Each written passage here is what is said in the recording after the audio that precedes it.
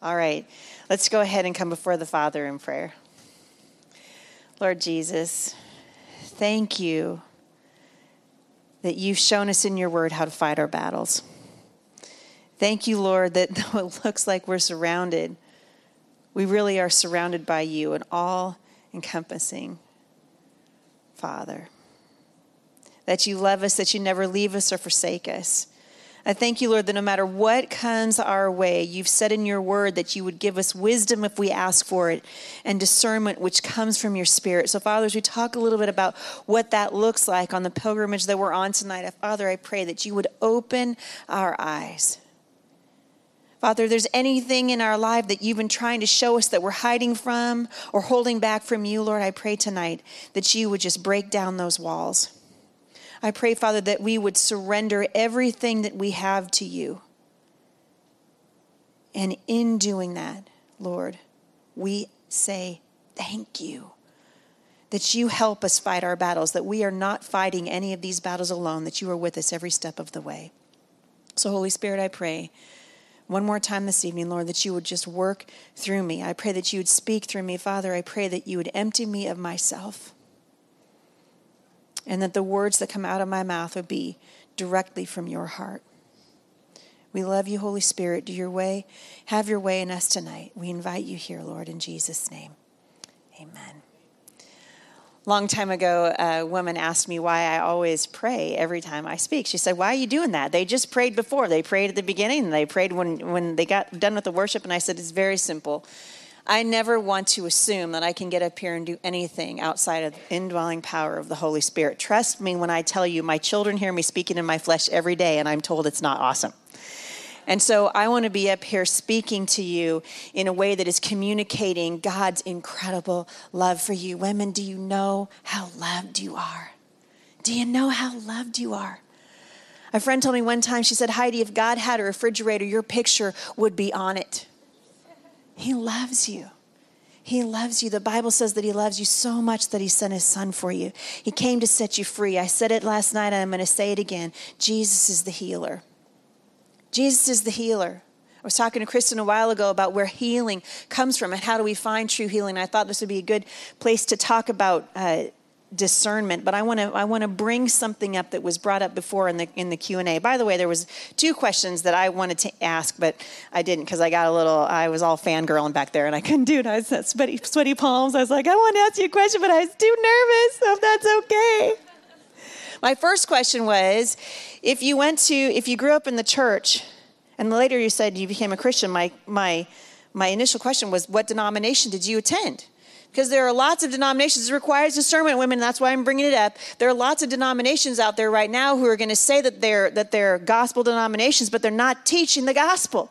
You have to know the gospel, women, the ABCs of the gospel, that God loved you so much. The Bible says in John 3:16, for God so loved the world that he sent his only begotten son so that no one should perish, but every one of you who believes on his name would have eternal life. That's God's heart for you. And I'm asking her, what church did you go to that you didn't understand that? Who has a guess in here? I'm not trying to hurt anybody's feelings. I had 2 guesses in my head and I was right about one of them. Catholic would be a good guess. I've known a lot of people. Actually, I know a couple of born-again Catholics, but not very many. Why? Because they're not telling the gospel story. It's Christ and Christ alone, right? So yeah, my other guess was a Lutheran church, and that was where she went. She went to a Lutheran church. And listen, I'm not condemning the Lutheran denomination, but I'm telling you right now, women, if you're going to a church where they are not preaching the gospel, Christ crucified for the salvation of your sins and what it means to walk in right relationship with him, run, because you're not born again without that basic information. This is a life and death struggle. We got to know it. And the second question that I had was with regard to prescription drugs, and a lot of you have come up to me this afternoon and asked me questions about it, and I want to clarify just a couple of things. I know in a room this big, with this many women in it, there are a lot of you who've experienced this, and maybe you are experiencing it right now. The Bible says in Romans, there is therefore now no condemnation for those who are in Christ Jesus. We are not here to speak condemnation over your life. And there was a season of my life when the medication that I was on helped me to think more clearly so that I could use them as a bridge to get where God wanted me to be. I don't believe that he wants us to be on medications for the rest of our lives. But you know what? There's a stigma, and I want to clear it up, because for the woman who came to me in tears today who felt like somehow she was blowing it and she was sinning, that is not God's heart for you. All right? It's not God's heart. His heart is that you would be healed. And that's what we want you to hear, that healing is found in Jesus. It is not found apart from you. You're not going to find it at the bottom of a prescription drug. You're not. The healing that you need is found in Jesus. He's the one who heals you body, mind, and spirit. That's who does it. And I want to clear that up. And if anybody of you wants, we're going to actually have an opportunity to pray with you tonight. But I know that there are some of you who are wrestling with that. And this is something we wrestle to the ground because we know that God loves us and he has freedom for us. Some of us hide in the bottom of a bottle. Some of us hide by staying on Facebook all day long and not actually looking at the problems that we need to address in our lives because we don't think we can handle it. And God's saying, I'm right here. I'm right here. He wants to extend his hand to you this evening. And so I'm going to give you an opportunity as we're talking about this tonight to just reach out to the Lord and take it because he is the healer. He is the healer. So we've talked about, last night we talked about the battle for truth, right? So we talked about the beginning of the pilgrimage. Every single one of us starts out heading for truth. We are born into a world that the Bible says in Genesis is fraught with deception. So we know that we live in a world that is ruled by the prince of the power of the air, and it is full of deception. How many of you guys have seen that in the church today? How many of you are watching it in your communities and play out in your government and in your schools? That's because the Bible says that this world is a fallen world, that sin has separated us from God.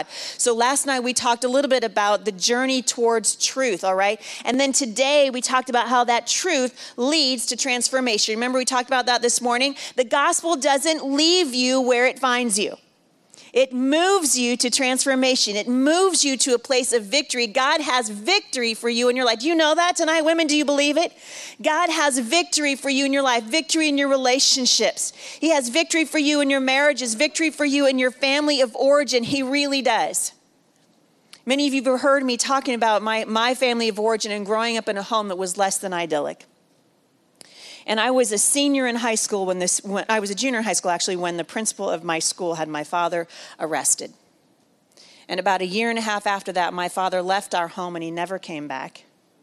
And my mother, the Portland police moved my mother and 5 of us children to a safe house where we stayed for a couple of weeks. I understand the pain of abuse. I understand the pain of separation. And you know what? Someone said to me one time, she said, Heidi, I had no idea that you came from such a place. You seem so filled with joy, and there's no seem about it. I am filled with joy because God comes into a heart that is broken and he makes it new. That's what the healer does. And I was talking to a friend of mine the other day about my relationship with my dad. She said, what is your relationship with your dad like now? And I thought, that's a really good question and it's worth answering.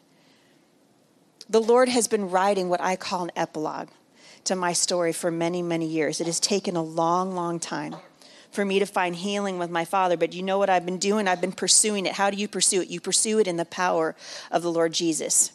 You do not let a past relationship define your future. You don't let somebody live rent-free in your head. It takes discernment. Father, is this the time that you want me to pursue reconciliation? Is this the time? And if you don't feel that freedom from the Lord, don't do it. Someone asked me the other day when I decided to write Becoming Mom Strong. It's an amazing story of healing that God's been doing in my life because I knew that God wanted me to write that story, and I remember the moment that he set me free to do it. And you will know the moment when God sets you free. You got to be listening. The truth leads to transformation. It will transform your relationships. My father is in a wheelchair now. He was diagnosed with a degenerative muscle disease about 6 years ago. I would not be surprised if he does not live through the end of next year. And I've been going over to see him and going over to talk to him and just asking the Lord to perform a healing work in our hearts. You know, women, that God is in the business of restoration. He wants to see you restored. And did you know that you can forgive someone without them ever asking for forgiveness? Did you know that you can do that? Forgiveness is what sets you free.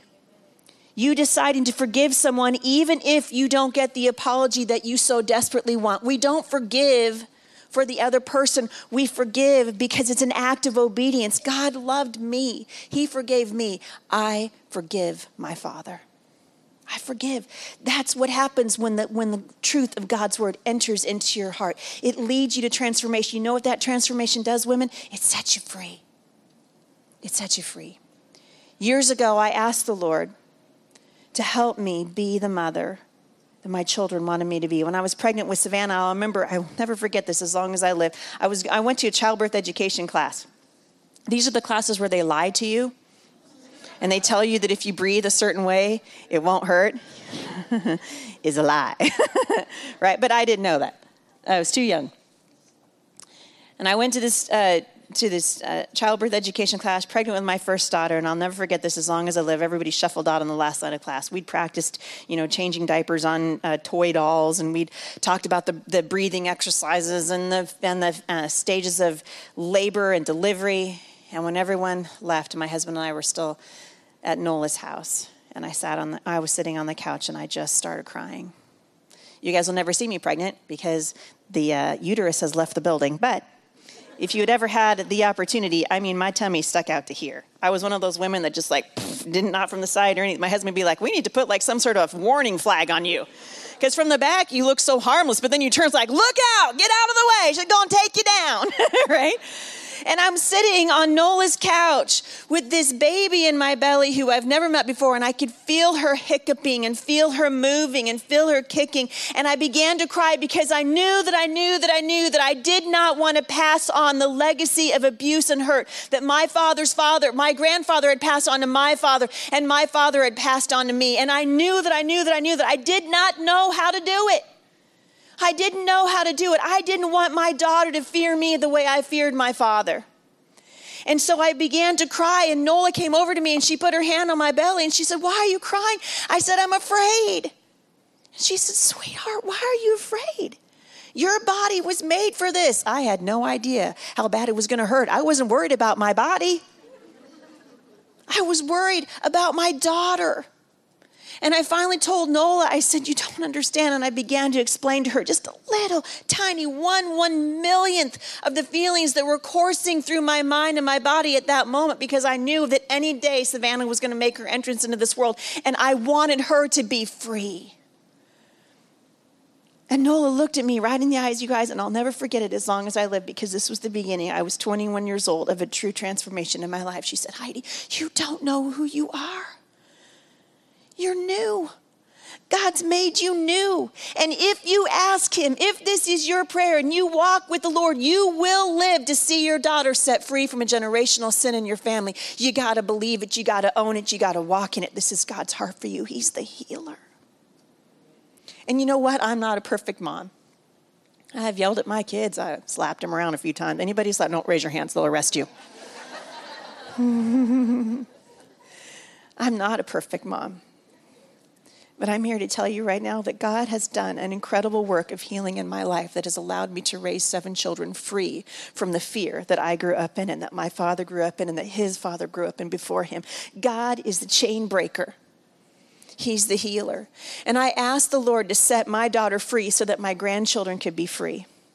And when Savannah was 21 years old, she was pregnant with her first child. And because I had been a childbirth educator, and because I had 7 babies and felt like I was pregnant almost every day of my life, I had a Doppler. And Savannah came over. She was about 7 weeks along, and I said, I wonder if we could hear your baby's heartbeat. Let's see.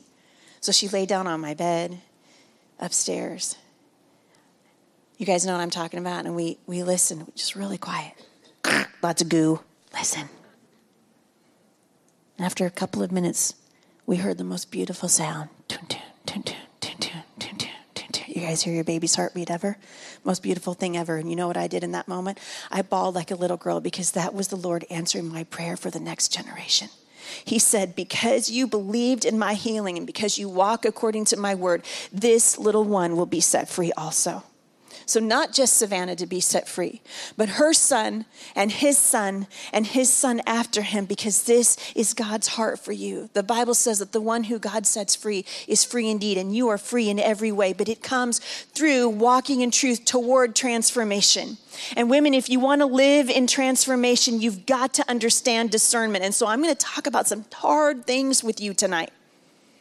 We're going to talk about some issues that are happening in the culture that are going to require you to be eyes wide open, asking the Lord to show you exactly what he means. In Ephesians chapter 6, verse 12, it says, "We do not wrestle against flesh and blood, but against the rulers, against the authorities, against cosmic powers over this present darkness, against the spiritual forces of evil in heavenly places." And I want you to understand, as we talk about these tender topics, and as I dare to broach them with you, I want to tell you right now, we are not speaking out against a group of people. We are speaking out against wrong thinking.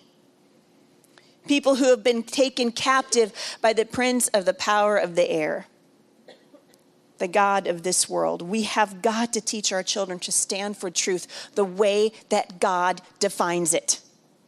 And the only way that you can do that is to understand how to be discerning. As I've been studying and refreshing my memory over the story of the Pilgrim's Progress, I thought about 1 Peter chapter 5 again. I'm so sorry. I was going to try to wear this to look cool, but I'm way too hot. Okay. So the Pilgrim's Progress teaches readers, right, how the devil attacks, what strategies he uses, and how to defeat him. This is why the book is so important. You should have received it on your table tonight. If you didn't, come talk to Alana or talk to me. We'll make sure that you have it. Women, you got to understand how important this is. It's spiritual warfare 101. When Apollyon, the name of the devil in the story is Apollyon, when he argues with Christian, he tells him that serving the Lord Jesus is going to cause him nothing but trouble. He tries to discourage him. He meets him in the valley, because that's where the devil loves to meet you. He loves to kick you when you're down. He meets him and he says, "Listen, you want to serve Christian, you want to serve the Lord Jesus, is going to bring you nothing but trouble." And in the middle of their argument, Christian remembered how to pray. And you know what that prayer did, women? It gave him courage.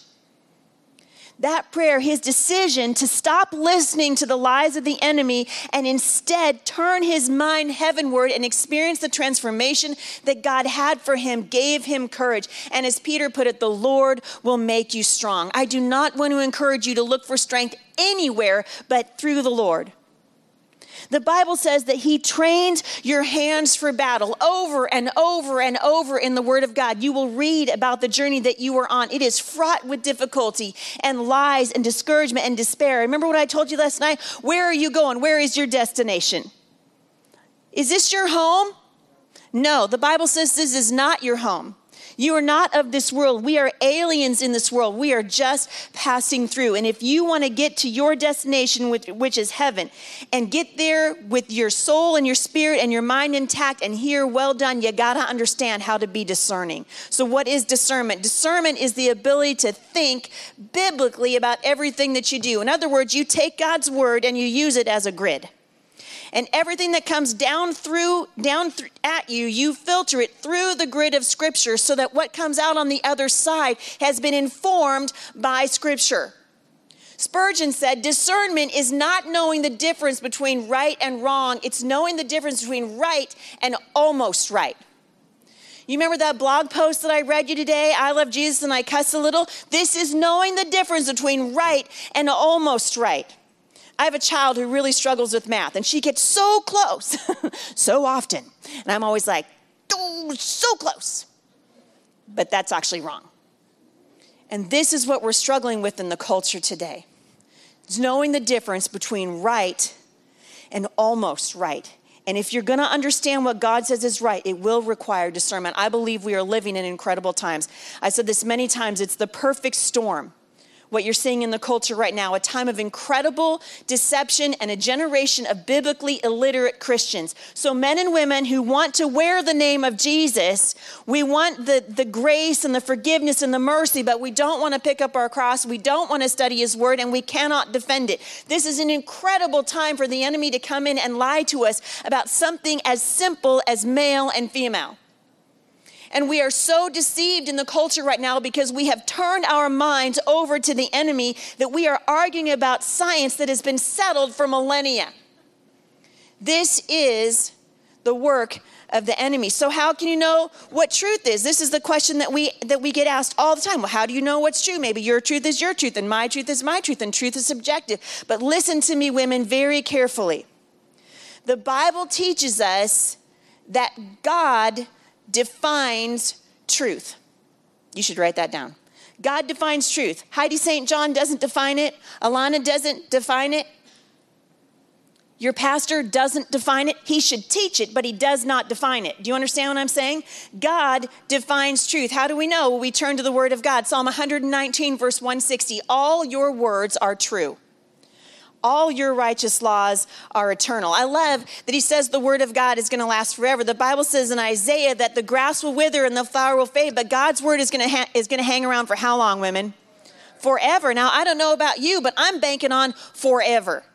You see, God's laws, according to the Bible, are like the laws of gravity. Gravity does not care if I believe in it or not. I learned this the hard way in Detroit one year. I was up on a stage that was embarrassingly high. And I missed a step. And I fell down the stairs in my high heels, which is why I've changed into my Mr. Rogers shoes. You're welcome. I fell down the stairs, and as I grabbed the railing to keep myself from hitting my face in the concrete floor, I twisted my shoulder. I had to get up and speak after that, and I was like, gravity. You see, gravity doesn't care if I believe in it or not. If I decide to walk off the stage right now, gravity is going to have its way. And God's laws are the same as gravity. Gravity is even less eternal because this world is temporal than God's laws. And God says his laws are going to last forever. And so we need to know what they are. John 17:17 says, make them holy by your truth. Teach them your word, which is what? Truth. Truth is not subjective. Truth is defined by God. I love that he says, make them holy. I think we throw that word around a lot, and I want to just demystify it for you. The word holy simply means set apart. When you sing, holy, holy, holy, Lord God Almighty, what you're saying is there's no one like you. There's no one like you. And Jesus said, you are to be set apart. You are a set apart generation. He said you become that set-apart person by learning the truth that is the word of God. Psalm 25:5, the second half says, guide me in your truth and teach me. We're living in incredible times, a new generation of believers and a new generation of people yet to be saved, people who do not know the saving power of Jesus Christ. And a new generation requires a new tactic, and the enemy is using a new tactic. Women, you've got to know your enemy. This is something I really appreciated about the Pilgrim's Progress because Christian got to know his enemy. He got to understand a tactic that Apollyon would use, and then Apollyon never got the chance to use it again. Why? Because Christian understood the second time around. How many of you have fallen into the same sin over and over and over again? Why do we do that? It's an unwillingness to surrender. It's an unwillingness to say, you know what? Wow, fooled me once, shame on you. Fool me twice, shame on me. It's an unwillingness to take personal responsibility for the fact that we keep falling into the same trap over and over. And one of the things I found fascinating about Pilgrim's Progress is Apollyon never got the same chance twice with Christian. He learned the first time. And he began to study his enemy. Women, if you're not studying your adversary, trust me when I say he is studying you. How many of you have noticed that the enemy knows where to get you? Some of you are like, I can't actually identify with your Netflix things. And others are like, oh man, that's totally me. Is she watching Netflix with me? Right? Because the enemy knows right where your weakness is. And he is going to use that knowledge of watching what you're doing to continue to trip you up. We cannot let him do it. As we talk for just a couple of minutes about what's happening in the culture, you'll see how he's twisted the truth of God's word. I want you to be very still in your spirit and ask the Lord Jesus to open your eyes. On June 26th of 2015, in a decision that was handed down by the Supreme Court, our nation decided that man's law supersedes God's word. In a decision handed down by the majority, Justice Kennedy wrote this: no longer may this liberty be denied, he said, in legalizing homosexual marriage. Justice Kennedy wrote for the majority in this historic decision, no union is more profound than marriage, for it embodies the highest ideals of love, fidelity, devotion, sacrifice, and family. He's right. In forming a marital union, two people become something greater than they once were. Right again. Do you know why he's right again? Because God instituted marriage to be a picture of Jesus and the church. God instituted marriage, a union designed to be a spiritual connection between a man and a woman. The implications, the spiritual implications of marriage, women, are staggering. And we deny them to our peril. He went on to say marriage is a keystone of our social order, Justice Kennedy added, saying that the plaintiffs in this case were seeking, quote, equal dignity in the eyes of the law. In remarks at the Rose Garden, President Obama affirmed the decision, saying, and I quote, "It affirms what millions of Americans already believe in their hearts." Today, he said, we can say in no uncertain terms that we have made our union a little more perfect. Justice Samuel Alito, in his dissent, saw a broader threat from the majority opinion. This will be used to vilify Americans who are unwilling to assent to the new orthodoxy, he wrote. In the course of its opinion, the majority compares traditional marriage laws to laws that denied equal treatment for African Americans and women. The implications of this analogy will be exploited by those who are determined to stamp out every vestige of dissent. Are you watching what's happening in our court systems right now? Justice Alito was exactly right. This is not about equal dignity under the eyes of the law. This is an affront to God's law. This is an affront to what God says is right. And you know, as I watched this, I'll never forget where I was. I had just finished speaking in Los Angeles when the decision was handed down. And we had retreated to a home in Palm Springs, California. Someone had given us their home for free in the desert. There's a reason why people don't go to the desert in June. It was like 150 million degrees. So you can't even, you're like, wow, it's sure pretty outside. Open the door. Whoo, not going out there, right? And so we were all sort of housebound, sitting in the house, just looking longingly at the pool that I think was like 300 degrees. I don't know. It was pretty hot. But I sat on the couch and my husband and I were listening to the news and I literally started weeping because I knew that suffering would be the sure result. Women, whenever we walk away from the truth of God's word, suffering is always the result. Suffering is always what follows. If I decide to ignore the laws of gravity, suffering is going to follow for me. And if ever we decide to walk away from the law of God, doesn't matter if you believe it or not, suffering will be the sure result. And as sure as the word of God rings true, we have seen an incredible scourge of suffering over our country since this decision was handed down by the Supreme Court. Most visibly, we are seeing it in the courts, but now we are also seeing it in the transgender movement, which is a devastating movement. It is having a devastating impact on our children. In Washington state, starting in kindergarten, our children are given the option to choose their gender without the permission or knowledge of their parents. They can get their birth control. They can get their birth certificate altered at their request. This is a denial, women, of reality. And yet, this is what's happening. I was in the Portland airport. I live in the Portland airport. I was there just the other day, and I saw this book from the back cover of a book called George. This is being marketed to children. It's received Scholastic's highest award. And you can see all of the people that are endorsing it. It says, and I'll read the back for you, when people look at George, they think they see a boy. But she knows she's not a boy. She knows she's a girl. George thinks she'll have to keep this a secret forever, and then her teacher announces that their class is going to be class play is going to be Charlotte's Web. George really, really, really wants to play Charlotte, but the teacher says she can't even try out for the part because she's a boy. With the help of her best friend, Kelly, George comes up with a plan, not just so she can be Charlotte, but so everyone can know who she is once and for all. This was the winner of the Stonewall Book Award and the E.B. White Honor Award. Also was the winner of the Lambda Literary Award, which is a homosexual association. People magazine, this insightful novel will resonate with anyone who's ever felt different. Publishers Weekly, profound, moving, radiant. This book will stay with anyone lucky enough to find it. And Sarah Weeks, the author of another homosexual book, said this is an important book, but more importantly, it's a really good book. That was profound, Sarah. Thank you. You know what troubled me the most about this? It's being marketed to children. It's being marketed to children because guess what? The quote, the hand that rocks the cradle rules the world. People need to understand education is never neutral. It's not neutral in the schools. It's not neutral in your home. It's not neutral in the government. It is not neutral. This is education. This is a turning of the tide in our country.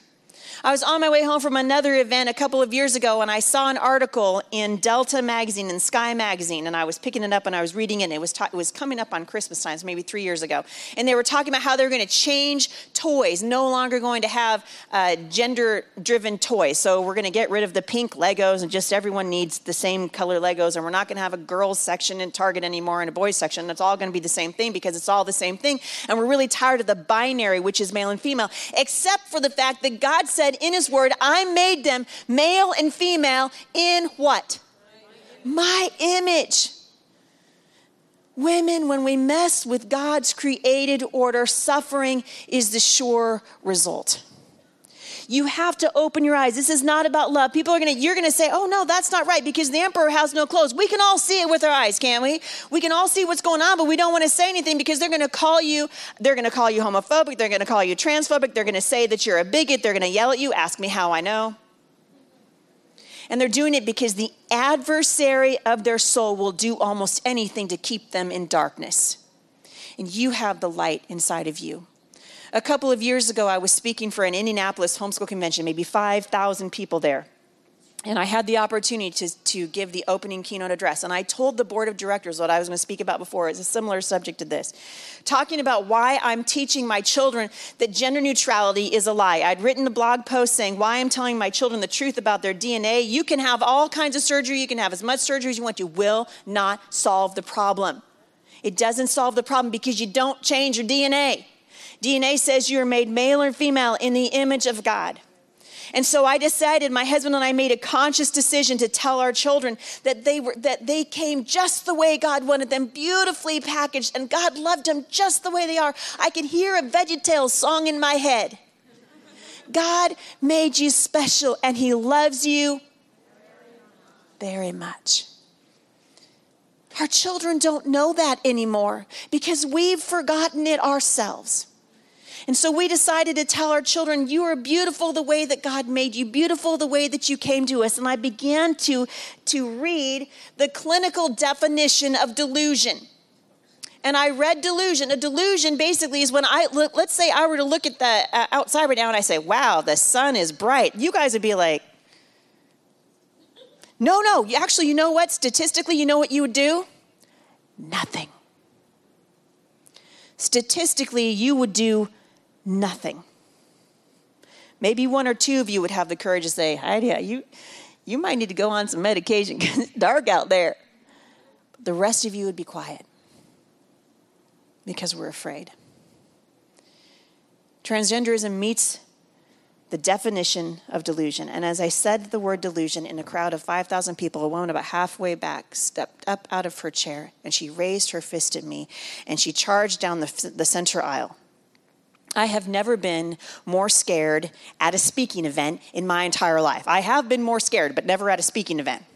And for a moment, you guys, the tension in this nation right now is so thick you can cut it with a knife. Why? Because the spiritual battle is raging around us, and Christians have forgotten how to be discerning.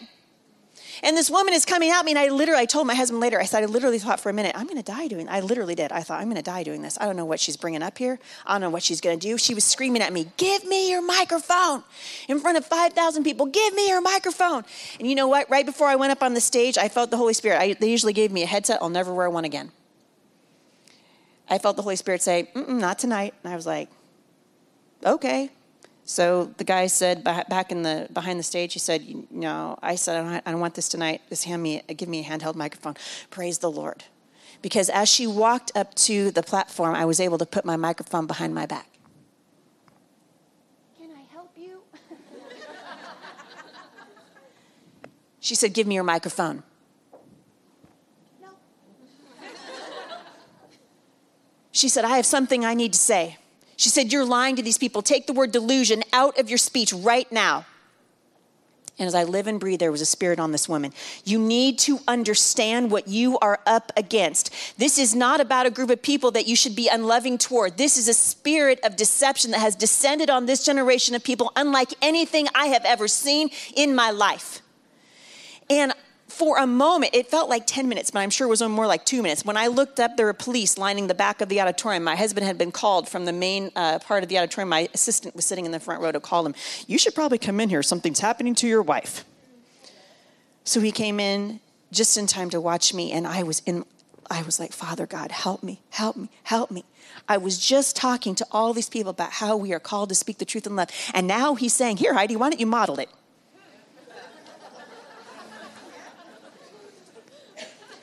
And so, with an authority that comes from the Spirit of God, which you have, by the way, every single one of you has that authority.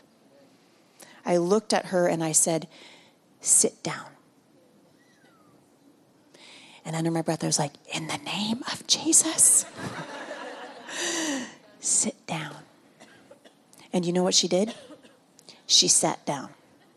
There is no power under heaven that is greater than the power of the Lord of heaven's armies. And you are daughters of the King of Kings. You are no weapon formed against you will prosper. And as I asked her to sit down, you know what she did? She never took her eyes off of me. She backed about to where this row is right now. She backed up until she felt a seat behind her, and then she sat down. She locked eyes with me. I had 20 more minutes to speak. My knees were knocking. My hands were sweaty. I was like, thank you, Jesus. I'm not wearing a headset right now, because I'd be like, oh my God. Everyone would have heard me.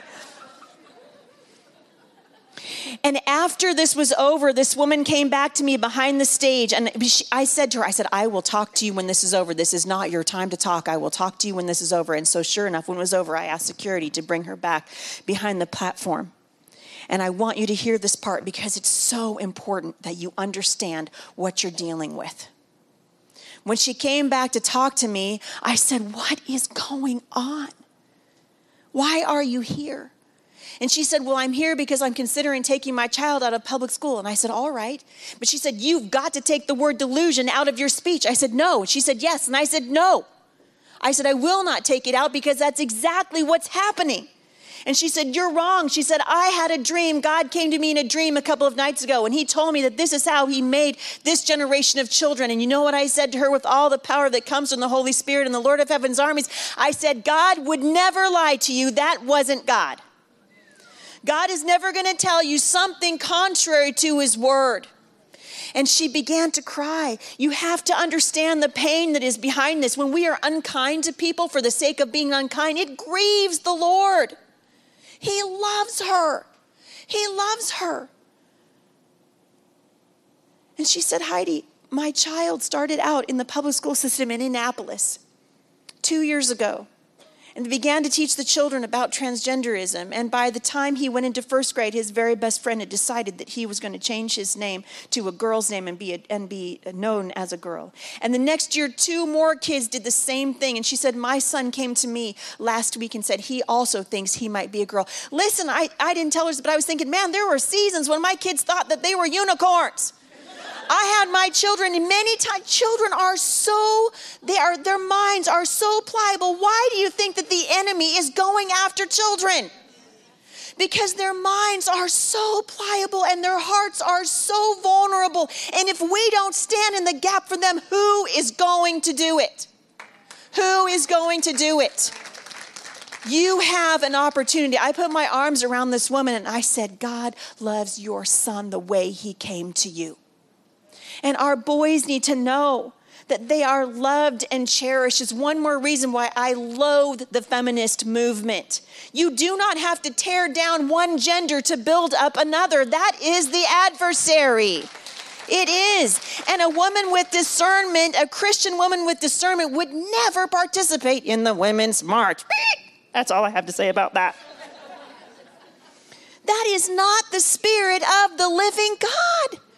Do you know how many of my women Christian friends participated in that march? I think all heaven is weeping. God would never have you tear down a gender that he created in order to build up another one. That is never the heart of God. This requires discernment, women. It requires discernment. It requires boldness. It will require you to step out of your comfort zone and say, Father, this is how I fight my battles. I'm going to fight him with your truth. I'm going to fight him in your power. I'm going to fight him with the knowledge that I am who you say I am. I am not who they say I am. I am who God says that I am. God says I am chosen, redeemed, blessed, set free. He says I'm a new creature. Know who God says you are, women, so that when you step onto the battlefield, your eyes can be open to the war that's raging around you and then walk out in victory because God wants to give it to you. The next thing I'm going to try to play a video for you, and I want to show you something because this is another thing we're struggling with. I'm going to ask you a question. I want you to watch it with me for just a minute, and I'm going to ask you a question and see if you can pick up on this. Please, Lord, help the video to work. We'll see.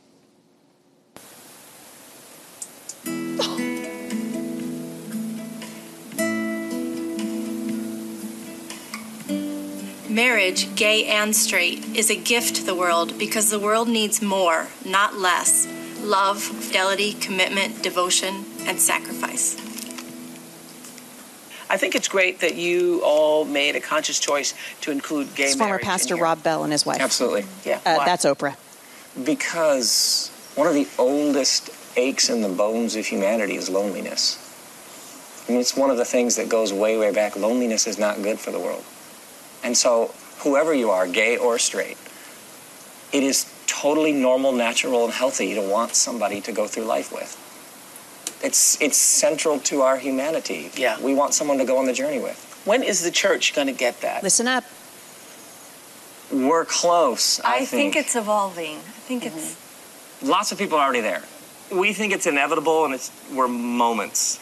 A moment away from the church accepting it. Really? Absolutely. Yeah. Because as soon as you meet someone, and most of the time when people have resistance to this, and I say to them, You think we're moments away? I think culture is already there, and the church will continue to be even more irrelevant when it quotes letters from 2,000 years ago as their best defense. Did you catch what he said? He said the church will become even... This is a pastor. Yes. I know he was. I'm going to get to that. Listen, my husband and I have been in ministry for nearly 30 years. We used this man's material with our youth group. He spoke truth. He's not speaking it anymore. It is so easy to get pulled off the path. It is so easy for us to walk away from the truth. He said the church will become more and more irrelevant as long as it continues to quote letters from 2,000 years ago as its best defense. Women, those letters from 2,000 years ago are your only defense. This is your only defense. Do you notice what he never did, not a single time in his apologetics tour for what God says is sin and ultimately brings suffering and death with it? He never referenced the word of God a single time. Why? Because his position is indefensible in Scripture. Indefensible. It doesn't mean that we don't love people. You've got to be able to speak the truth in love, and you can do it because Jesus did it. You can do it because of the indwelling power of the Holy Spirit. So then that begs the question, what does God say? So we're going to spend the next couple minutes just talking about this. I want you to understand what it looks like to be a discerning Christian. The first thing you're going to do is resist a worldly interpretation. That's what Rob Bell was doing. He was giving you a worldly interpretation of marriage. We're going to talk for just a minute about emotional versus biblical reasoning. We're living in a generation of Christians who are making emotional arguments for spiritual problems. You've got to remove your emotions from it and look at what the Word of God says. 2 Timothy chapter 4, verses 2-5. Preach the Word of God. This is Paul's exhortation to a young Timothy. Preach the Word of God. Be prepared whether the time is favorable or not. Patiently correct, rebuke, and encourage your people with good teaching. Listen, women, for a time is coming When people will no longer listen to sound and wholesome teaching, they will follow their own desires and look for teachers who will tell them whatever their itching ears want to hear. They will reject the truth and chase after myths. Listen, Oprah Winfrey, and I'm sure she's a wonderful person, is a false teacher. She is a universalist. She believes there are many ways to heaven. Don't send somebody to Oprah for the gospel. In fact, don't send them anywhere. Send them to you. You tell them the gospel. Stop sending them to your pastor. Put on your armor. You know, your pastor's not supposed to suit up for you. You're supposed to suit up for yourself. This is his role. Discerning spirit. That's the first thing you're going to do, is stop making emotional arguments for spiritual problems. The next thing a discerning spirit will do is look inward and repent. That means we stop looking at all the other people first and we go, Father, open my eyes to my own sin. Make my spirit sensitive so that when I'm watching things on Netflix that bum you out, I can feel your spirit within me. 2 Chronicles 7 verse 14, if my people who are called by my name would humble themselves and pray and seek my face and turn. Repentance in the Greek means menania, a change of mind. It means to turn around. To turn from their wicked ways, then I will hear from heaven and will forgive their sin and will heal their land. Listen, repentance only comes to those who are willing to humble themselves. No one who is full of pride can repent, because repentance requires an acknowledgement of our own sinfulness and our desperate need for forgiveness. We have to rid ourselves of pride, because when we're full of ourselves, there's no room for God's grace to be received. A discerning spirit will be resolutely committed to applying God's word correctly. This is so important. This is why you study the word at church. This is why I encourage you to be in God's word every single day. You would not go a day without drinking water. And the Bible says that you were born thirsty, that your soul is thirsty for the word of God, thirsty for the living God. You get it by being in his word every day. You've got to be committed to applying his word correctly. That's why the apostle said, be prepared to give an answer. How many of you in this room, you don't have to raise your hand, I want you to think with me for just a minute. How many of you in this room are prepared right now to give an answer? The Bible says we are supposed to be prepared to give an answer. We want to apply God's word correctly. There's two ways we want to learn how to do it. Already, write this down. This is the first way, with grace and humility. We apply God's word correctly with grace and humility. That's the speaking part, the truth. How? In love. We speak the truth in love. We apply it with grace and humility and without legalism. Remember, I was talking about that earlier this morning. That's when we pendulum swing over to the law, and we look at everything as a list, and we don't get to the root. We're always just examining the fruit. We don't want to be caught doing that. A discerning spirit will pray for wisdom. The Bible says in James chapter 1, verse 5, if any of you lacks wisdom, let him ask it of God, who gives to all men generously and without reproach, and it will be given to him. Proverbs 2, verses 3-5, pray for wisdom. Cry out for insight. Ask for understanding. Search for them as you would for silver. Seek them like hidden treasures. And then you will understand what it means to fear the Lord, and you will gain the knowledge of God. This is not just some trite little saying. This is a promise from the word of God that if you pray for wisdom and you cry out for understanding, you will get the knowledge of God. He will give it to you. And guess what, women? He's not going to give it to you until you need it. Remember we talked about this last night? Rarely early, never late. When that woman was charging at me from the middle of that room of 5,000 people, when she was heading my direction, I'm telling you what, I was like, oh, Lord, I do not know what to do. I don't know what to do. And I could just feel him, just like he'd said to me a few minutes earlier, take the headset off. I could hear him say, I got this. I got it. The Lord will fight for you. He will speak through you. You belong to him. You are his daughter. You are his daughter. A discerning spirit will stand on the word of God. We stand on the word of God. I'm not trying to be a jerk. I fear for Rob Bell. I fear for him. The Bible says that teachers will be held to a greater account. I fear for someone who claims the name of Jesus and can twist the word of God to fit a narrative that the culture is pushing right now. Women, we should be in fear of the Lord, a healthy fear of a holy God who says one day he will judge us. He will. I know it's a crowd shrinker. He will. We want to walk in right relationship with him. A discerning spirit will stand on the word of God. And finally, a discerning spirit will be motivated by love. In other words, when you recognize that God is asking you to step out into the deep, your motivation should never be because you want to show somebody up or because you want to show your amazing knowledge of the word. Look how amazing I am. I just memorized the whole book of James. I'm going to quote it for you. God doesn't care about that. Our motivation should be God's heart. Do you know what motivated God to send his only son to the cross to die for you? It was love. Love did that. Love should motivate you. That's why I said earlier when I said it bothers me so much that this young author is saying that some of her best friends are gay. You know what I want to say? You don't really love your friends. Love tells the truth. Love tells the truth at the risk of losing a friendship. Love tells the truth. Love bears all things, believes all things, hopes all things, endures all things. Love is God. God is love. And if you want to love somebody, tell them the truth. Stand on the word of God, be motivated by love, and then learn to take your thoughts captive. We talked about this last night. This is the beginning of the pilgrimage. And now, dear brothers and sisters, one final thing. Fix your thoughts on what is true and honorable and right and pure and lovely and admirable. Think about things that are excellent and worthy of praise. You notice how the apostle is instructing you to take your thoughts captive. Think about things that are excellent and worthy of praise. So when you're struggling with a bad attitude, who is the boss of your thoughts? That's right.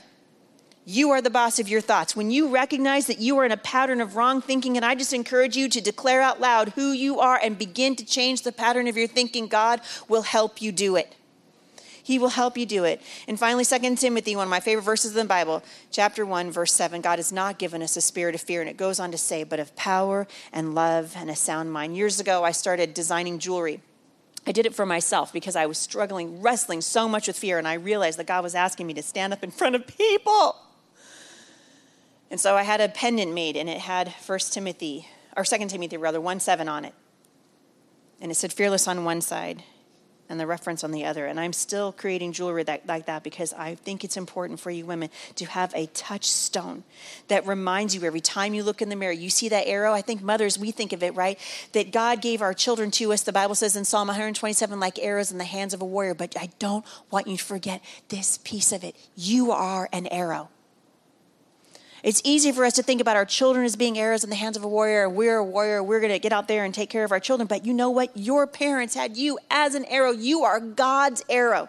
Every single one of you. And God is aiming your arrow toward truth, toward heaven. We are going home. Understand the battle that you're in.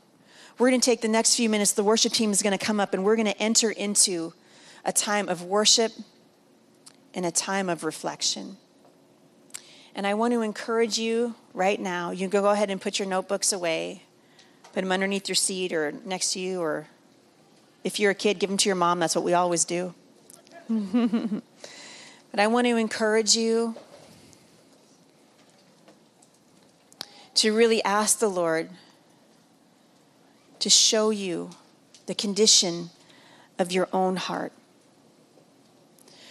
I know that in a room this big, and we started out right this evening talking about this. I know that in a room this big, there are a lot of you in here with struggles, and a lot of you in here struggling with fear, and a lot of you are in here struggling with abandonment and wondering if God really loves you. And I promise you, there are women in here who have never accepted the Lord Jesus as their personal Lord and Savior. And so I'm going to walk you through it really quickly because I want you to understand the gospel. Everything that we say in this room is worth nothing if you don't understand the gospel. If you don't understand how loved you are and that God loved you and he sent his son for you and that you have been ransomed, bought with a price, and he loves you and he asks you to turn from your sin.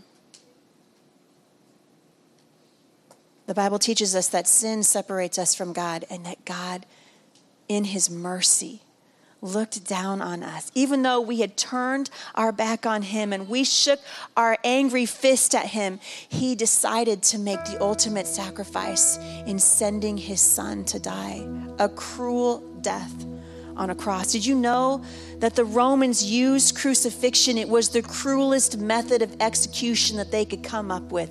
And the Lord Jesus took that form of punishment. The Bible says he took your sin upon himself.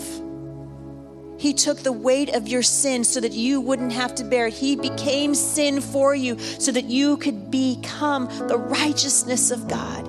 And you accept that righteousness by simply opening up your hands and your heart to the Lord and saying, Father, I accept your gift. I recognize that I have sinned before you. Lord, forgive me. Come into my heart. Change me. I want to give you an opportunity right now. If there's anyone in this room, we've been talking all weekend about the importance of declaring. There is power, women, in your words.